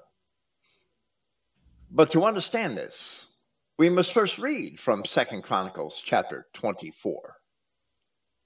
And the Spirit of God came upon Zechariah, the son of Jehoiada, the high priest, or Jehoiada, probably, the high priest, which stood above the people, and said unto them, Thus saith God, Why transgress ye the commandments of Yahweh, that you cannot prosper? Because you have forsaken Yahweh, he has also forsaken you. And they conspired against him, and stoned him with stones, at the commandment of the king, in the court of the house of Yahweh. Thus Joash the king remembered not the kindness which Jehoiada his father had done to him, but slew his son, this Zechariah. And when he died, he said, Yahweh look upon it and require it. It says earlier in that chapter, and Joash did that which was right in the sight of Yahweh all the days of Jehoiada the priest. But after the death of Jehoiada, Joash fell to wicked influences, and for that he was punished, having been slain by his own servants. This was the reason for the warning of Zechariah the son of Jehoiada against Joash. But if the race of Joash was to be held accountable for the murder of the prophets, then Christ is condemning himself and all of his own relatives, as Joash is one of the kings of Israel in the line from which, in part, Christ had descended. However, only Joash was basically responsible, was accepting responsibility for the murder of Zechariah, as it is recorded that he said with his own mouth, and when he died, he said, Yahweh look upon it and require it. Christ is not saying that his own race shall be held responsible for the blood of the prophets from Abel to Zacharias. Neither is Christ saying that they will only be made responsible for the blood of Abel, which is something that is contrary to his own law. Once again, he is saying that the race, the descendants of Cain, are responsible, as only Cain can be responsible for the blood of Abel, and it is ultimately his descendants who caused Israel to sin. That is verified in the books of Moses and the prophets, as we have already frequently pointed out here. But there is another dynamic to consider, which is whether parents are responsible for the sins of the children. And it is not so.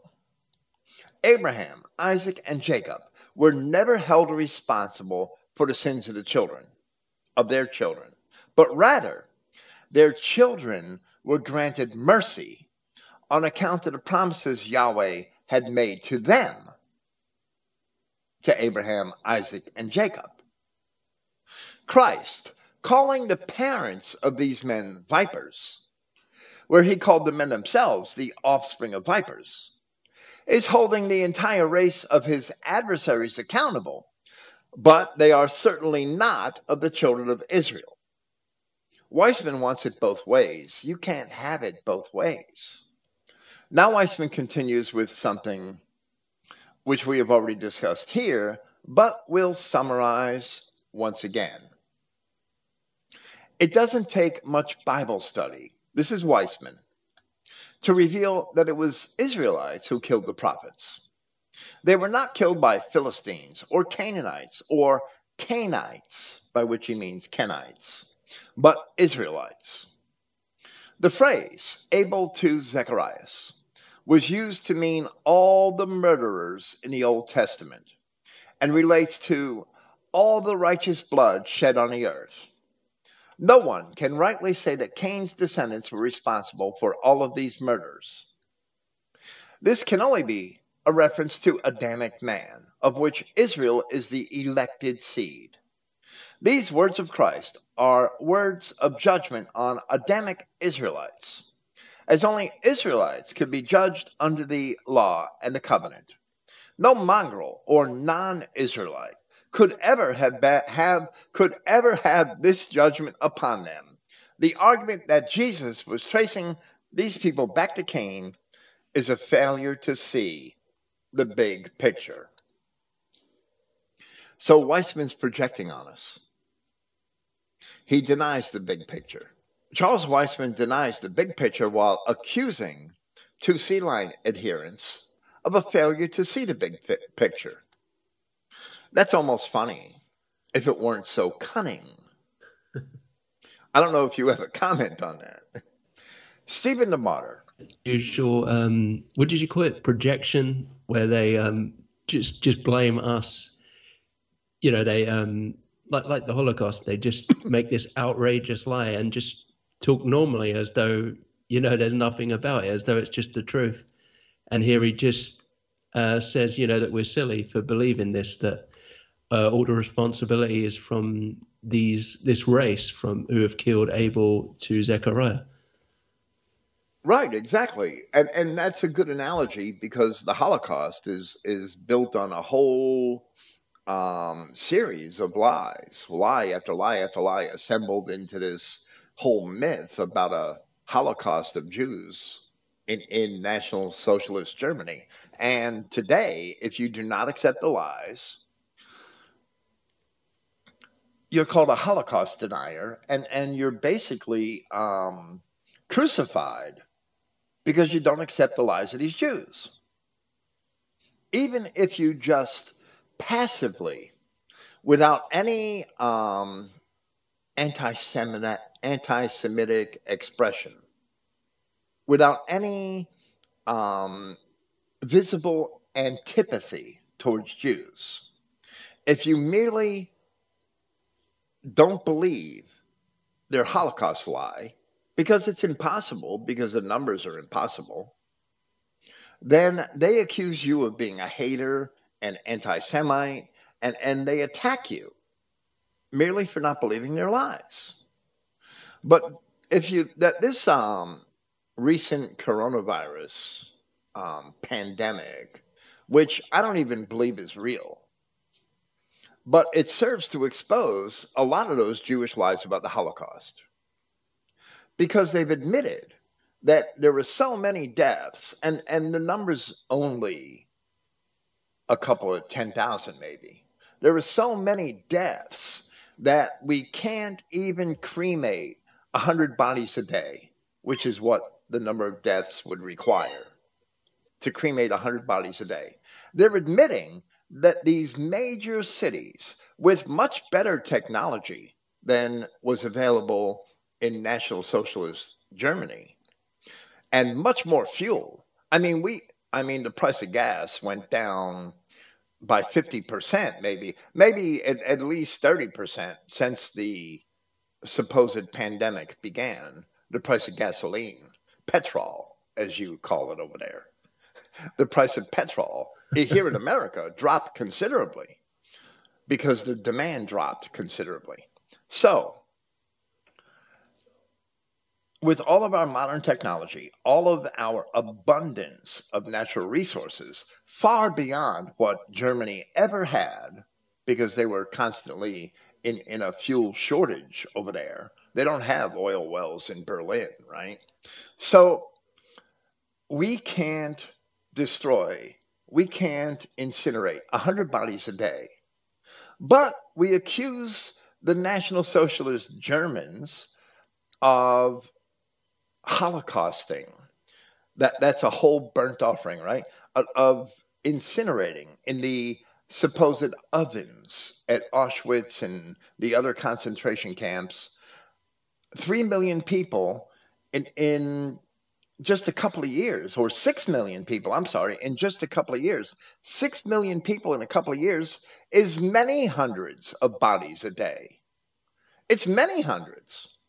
They could do it, but we can't. How is that? So it has its uses, and we know that the Holocaust is a huge lie. And eventually it will be exposed. But just for looking at those numbers and saying, no, that's not possible, today the Jew would crucify you. That's exactly what he'd do. And he does over and over again. Men have been crucified, innocent men that aren't even racists. They don't hate Jews. Germar Rudolph, the chemist, and many men like him have been virtually crucified in the public square. They've lost their careers. They've been discredited at their own vocations. Their livelihoods have been cut off. They've been cut off from their families and friends because they're anti-Semitic Holocaust deniers. So Weisman denies the big picture. And he's projecting that on us because the Jews love to project their crimes and their ideas upon their enemies. And we suffer that all the time. It's the Jew that's the anti-Semite. It's the Jew that's the devil. And as Paul said, it's the Jew who is contrary to all men and who killed Christ and the prophets. Now, there's an interpolation there. There's an interpolation in the manuscripts where it says their own prophets, but that wasn't in the original Greek of the oldest manuscripts, are consistently just the prophets. So the Jew has been trying to put the blame for the murder of the prophets on us for a long time. Because in 1 Thessalonians 1 Thessalonians chapter 2, verse 15, where Paul wrote, according to the King James Version, who killed both the Lord Jesus and their own prophets, and have persecuted us, and they please not God, and are contrary to all men. Paul didn't say their own prophets. He just said the prophets. In all of the manuscripts from the 5th century and earlier, it only says the prophets, not their own prophets. So this lie, which Weisman is upholding, has actually been devised and propagated for a long, long time. We've admitted that the children of Israel bear the blame for the deaths of many of the prophets, but it's connected to the fact that among them were the false priests, the Baal priests, the children of Canaan, the Canaanites, the Edomites, and that it is upon them that the blood of all the prophets will come, not upon the children of Israel. Charles Weisman denies the big picture while accusing two Seedline adherents of failure to see the big picture. That's cunning. It's a blatant oversimplification of the entire story in the scriptures. Stephen the Martyr rightly puts the blame for the deaths of the prophets on the children of Israel. But the prophets themselves, as we explained in Jeremiah chapter 2, Ezekiel chapter 16, had attributed the sins in Israel, and specifically in Jerusalem, to the fact that the Canaanites had infiltrated among the people. So the Apostle Jude wrote in his short epistle, for there are certain men crept in unawares, who were before of old ordained to this condemnation, ungodly men, turning the grace of our God into lasciviousness, and denying the only Lord God and our Lord Jesus Christ. No Israelite was of old ordained to this condemnation, and no Israelite could be called certain men crept in unawares, which describes those Canaanites and Edomites who had crept in unawares in both ancient times. So you had Doug the Edomite right there to kill the priests for Saul, and at the time of Christ, where you had a whole class of high priests, Pharisees, and Sadducees who were Edomites and not Israelites. Later in his epistle, Jude relates these men who crept in unawares to the angels who left their first estate, the Nephilim, the fallen ones in Genesis chapter 6, who were in the earth from of old, as Jude says, who were of old ordained to condemnation. In the books of Numbers, Judges, and Joshua, the children of Israel were warned that if they did not kill all the Canaanites, who were originally worshippers of Baal, which was a fertility sex cult. That's what it was. That's where people first got married at the altar. That's the meaning of getting married at the altar. That in these ancient Baal cults, they had sexual acts right at the altars. And that was what getting it married at the altar really was about. The Israelites got married in their tents. That's where Isaac got married. He saw Rebekah, he fell in love with her, and he took her to his tent and he married her. And that's how they got married. Well, people that got married at an altar in ancient times were married in a temple of Baal, but they would just keep getting married every week to somebody different. They didn't stay married. They were committing adultery and fornication. Tertullian, the 3rd century Christian apologist, defender of Christianity, had written that in the pagan temples, the people were admiring the genitals of the priests, and they were getting married that way in his time. Baal worship was a fertility sex cult. And that was the religion of the Canaanites. And they turned the Israelites to that cult. And the children of Israel were warned that if they didn't kill all the Canaanites, that the Canaanites would become thorns in their eyes and pricks in their sides. The children of Israel failed to kill them all, and the entire historical narrative of the subsequent Old Testament books relates how they did that same thing, turning their backs on Yahweh their God and following after the whims and ways of their Canaanite enemies. Yet the children of Israel were promised mercy in Christ, and Christ told those same people, descendants of Cain in his own time, that they would be held responsible for all the blood of the righteous. So it was then, and so it is today, that the Jews, the descendants of Cain, are still responsible for all the wars and the deaths of the righteous in this world. They're also responsible for the idolatry in the world. And as it's the Jews who are behind the promotion of gambling casinos, the pornography, the garbage, the trash coming out of Hollywood and in the entertainment industry, it's Jews that are behind all of that. They're still the princes of this world. They're still the promoters of idolatry and perversion, just like they were in Sodom and Gomorrah. They were the Canaanites of Sodom and Gomorrah. They were the Canaanites and Edomites of the periods of the kingdom and the New Testament. They were always there. They are held responsible because they did descend from Cain. They're the tares. They are the tares in the parable of the wheat and the tares.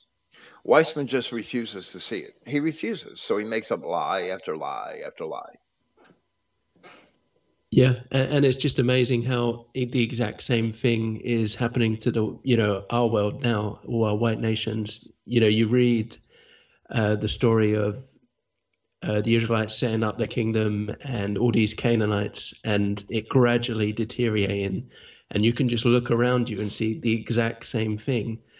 That all our nations, we've probably had the longest white nations from Christ, 2,000 years they've survived. And then as soon as the Jews were let out the pit, it just immediately, within 150, 200 years, it's just completely deteriorated so fast and so quickly. It's just crazy how fast it happened.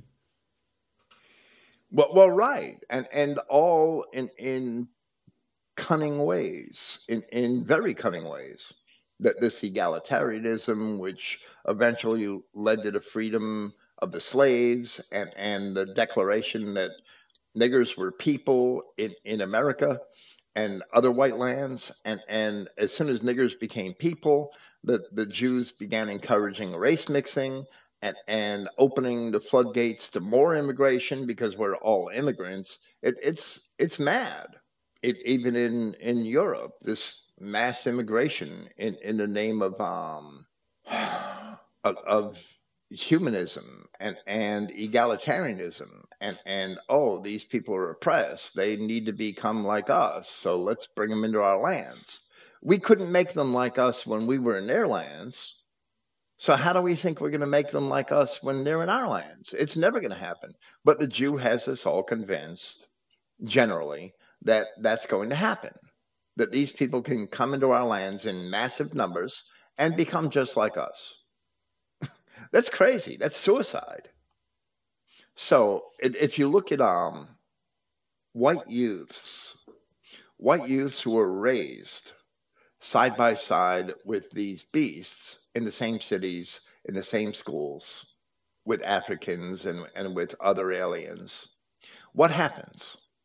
Do the beasts become like white people? No. The white people become like beasts. That's exactly what happens. So in America, we have the advent of the Wigger. which is a white man or woman who acts just like a nigger, dresses, acts, likes the same music. You don't have very many niggers dressing and acting and liking the same things white people like. The opposite is happening. That's exactly what God told the children of Israel: destroy all these Canaanites, or you are going to follow them. It's the same thing. So, what we're being destroyed by the same people in the same exact way that happened in the Old Testament. The names are different. The vehicles for this are different. I mean, they didn't have FM radio back in those days, but we don't have Baal temples. Today we have churches that are really no different than Baal temples, except that people usually keep their clothes on. But if you follow the hippie movement in California and the free love scene, that they tried to bring that into churches in California. And I'm sure it succeeded in many places. We just aren't ready for it yet, but it is coming. It is coming. We're slowly sliding down that hill.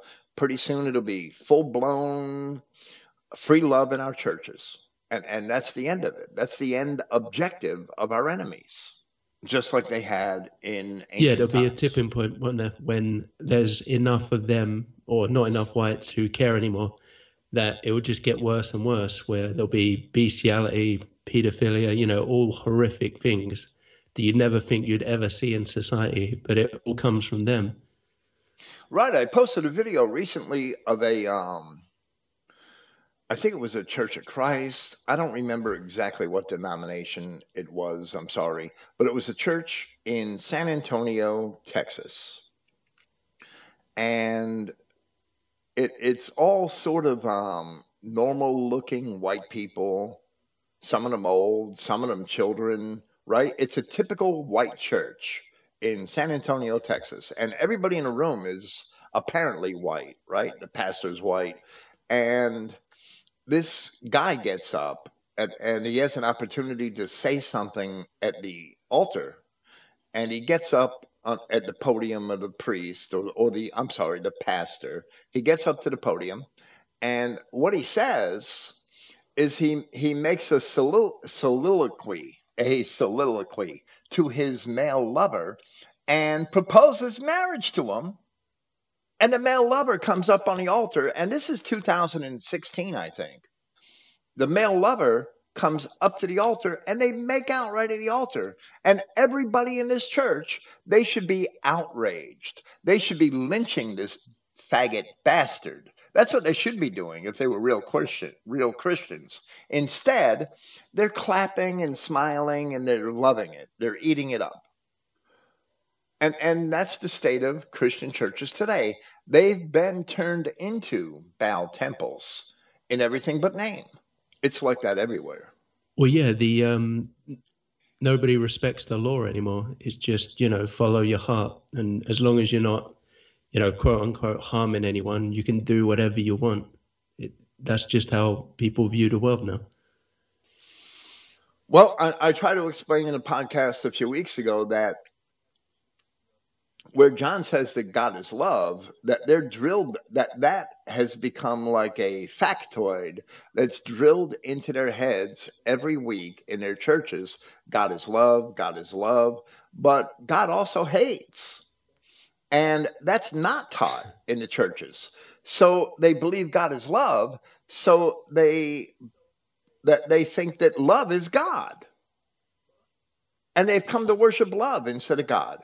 And love to them has no boundaries, and so there's no racial boundaries, and now there's no sexual boundaries. And pretty soon, men are going to be walking up to get married with donkeys and horses. There's no doubt. Was it Venus, the god of love? Yes. Yeah, and I made that correlation. And it's true. That's exactly what's happening. They worship love instead of God. And then they mistake lust for love. When the Greeks actually had several different words for love. And the Apostle John wasn't saying that God was erotic love. Okay. I hope this all made sense, and I hope it's a. I don't know. It's. I try to address this a little differently every week. It's sort of hard, but Weisman, I'm trying to demonstrate so that the evidence is irrefutable that Weisman simply lies and lies and lies again and again and again. That every point every argument he has against two Seedline depends on lies, is premised on lies. And that's true. And I hope to be that we are demonstrating that as we go along. And we should do it in a manner that's irrefutable. And I think we're doing that. I mean, I can't be a judge of my own assertions and my own construction of the evidence. I mean, others are going to have to judge that. Yeah, absolutely. But I think it's becoming clearer and clearer that the lies come more and more forth. You know, the saying that you build lies on a stack of cards, and then it just gets worse and worse because the lies have to keep coming, you know, getting worse and worse to try and twist it all the time. Well, this will leave us off, I think, at the top, at the top to the middle of page 38 of Weisman's book, that there's still 3.5 pages left, I think, in his chapter. 39, 44, 3.5 pages left in this chapter. So we might be at it for another week or two at least, or 3, until we finish this chapter. So it has, I think it has to be done. I mean, it might be getting tedious at part 16, and we might have 24 parts to this. And I don't know. I mean, I can't tell the future. I'm not a prophet. Thank you for being here, and thank you for assisting with this and contributing some of your perspectives are great, and I appreciate it. No problem, Bill. Thanks for having me. Praise Yahweh, God of Israel, not the God of all these evil Canaanites infiltrating our world. Thanks, Bill. Thank you. Praise Yahweh. Good night.